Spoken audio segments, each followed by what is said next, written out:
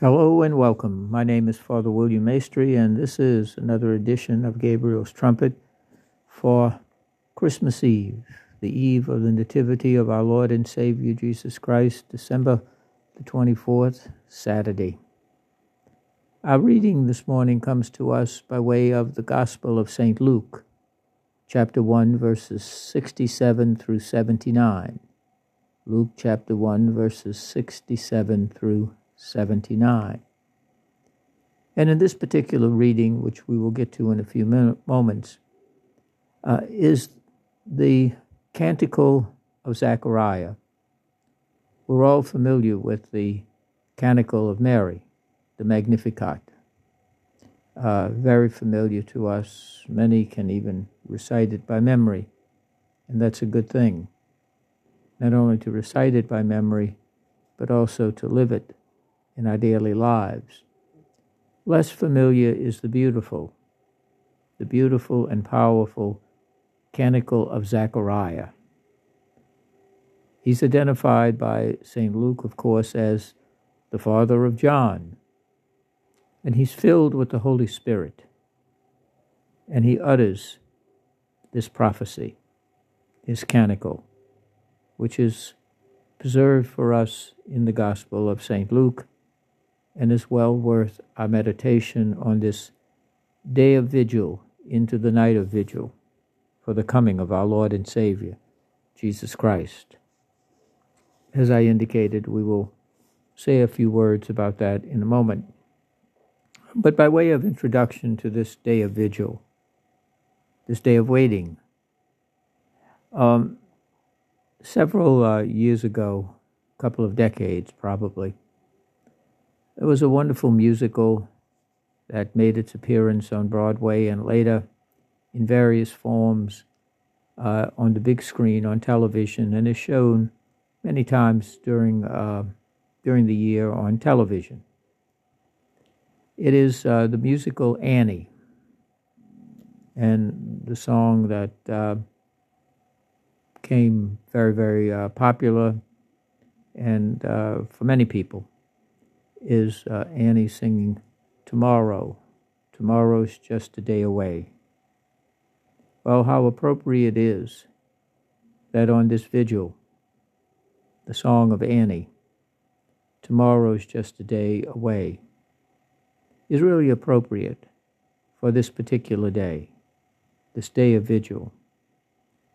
One of the little parts of the song says, "Tomorrow the sun will come out, tomorrow. Bet your bottom dollar that tomorrow there'll be sun." And that's true for us, isn't it? On a spiritual level, a deeper level. It is not the S-U-N. It is the S-O-N, the Son of God. The Son of God will appear, be present, born of the Blessed Mother through the Holy Spirit, in a stable in Bethlehem, in a crib in a manger, wrapped in swaddling clothes. The Almighty, great, all-powerful God, who spoke all that is into existence, sustains it and guides it towards its good end, comes to us in the form of a child, vulnerable, dependent, poor and weak, in a stable, in a crib, in a place reserved for the animals, because there's no room in the inn. Almighty God comes to us as one like us, in the stable of our lives, in the poverty of our condition, in the darkness of a night, where there is no room in the inn. For the world is too crowded, too busy, too up and doing, with all the things that pass away. And in that condition, which reflects our own, God is Emmanuel. God is with us. And God is for us forever. in the person of his Son, Jesus Christ, our Lord and Savior. And the question is, how do we keep vigil? How do we keep vigil this day? Many people keep vigil. We keep vigil for many things. Some people are keeping vigil about a loved one who's returning, perhaps a son, a daughter, a spouse, a long friend who has been away for whatever reason. Some in the military, some away at school, some perhaps traveling, some who may have been prodigal sons and daughters who have wandered away and they have been touched by grace and they are returning. We prepare the house. We busy ourselves with many things. We pace the floors. We keep looking out the window.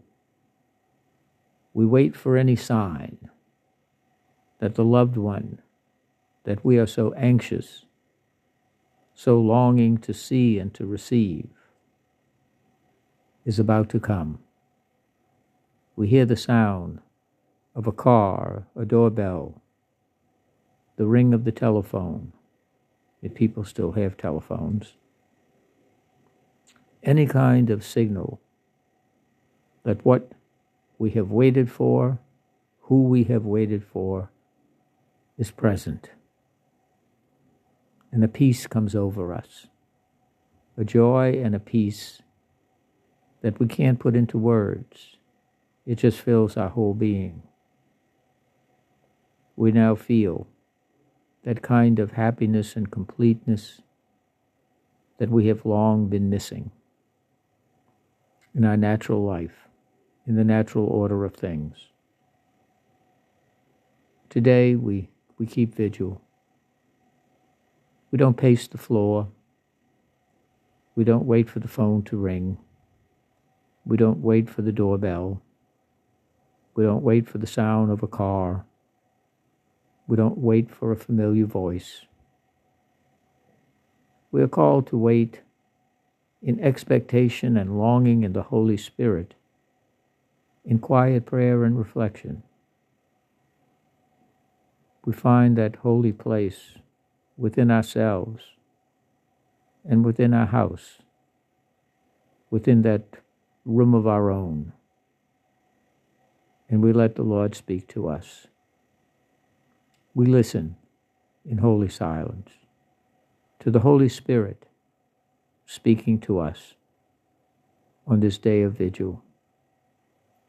Yes, we have other things that are pressing, last-minute details, all of those things, which are good, But let us never forget that the reason for all of this is the message of the angel. It doesn't come by an email or some kind of computer thing. It comes from the heavenly host. To you is born a Savior, Christ the Lord. That is the message that comes from heaven, and it's an eternal message. It can't be deleted, can't be altered, bleached clean, whatever that means, and all of those kinds of things. It is a message for each and every one of us that is written on our hearts, that is indelibly imprinted in the very center of our souls. To you is born a Savior, Christ the Lord. And so we wait. We wait with anticipation. We wait for that sign. We wait for that indication. And so we look upward and we see the sign of a star shining in the darkness, the light that is not overcome, the light that settles on a crib in a manger, in a stable, in the little town of Bethlehem, where Almighty God fulfills the promise made millennia ago from the time of the banishment from Eden, it is now about to be fulfilled because God keeps promises. God is faithful. God never goes back on his word. And in an unexpected, unimagined, unplanned way by any of us, by all of us together, it is the work of Almighty God's unbounded love, made visible in the child Jesus. And it is time for us to clear, to get rid of all the things that clutter the manger of our heart, the crib of our heart, to get rid of all the clutter, all the hoarding of this past year and maybe the years and decades that have left no room in the inn of our heart, the inn of our soul, so that we can say from our heart, Maranatha, come Lord Jesus. Come and abide in me. Be born in the crib of my heart, as you were born in that crib over 2,000 years ago in a stable in Bethlehem. Be born in me, so that I may be reborn. I may be reborn into what you always expected and wanted me to be because of your great love and mercy. That's how we keep vigil. We treat ourselves to that quiet, holy, and sacred time in which God speaks to us. Deep calling unto deep, as the psalmist says. And that, when that promise is fulfilled by God's faithfulness,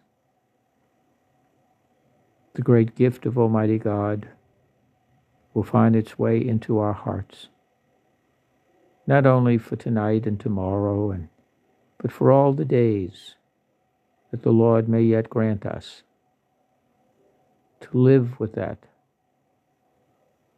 never grows old. In fact, as the world grows old, we grow ever new, ever reborn, ever filled with God's divine presence. So let us keep vigil, for as the canticle of Zechariah ends,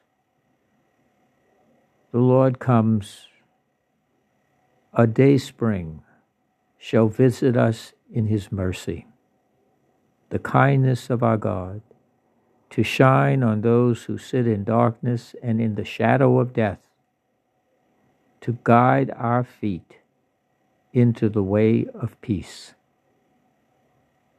Into the way of peace. The only true and lasting peace is the peace that God grants us, if we but open ourselves to receive that peace,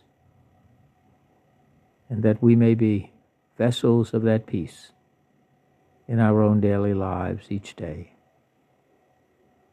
Let us keep vigil, for the sun will visit us, and it is but a day away. God bless you.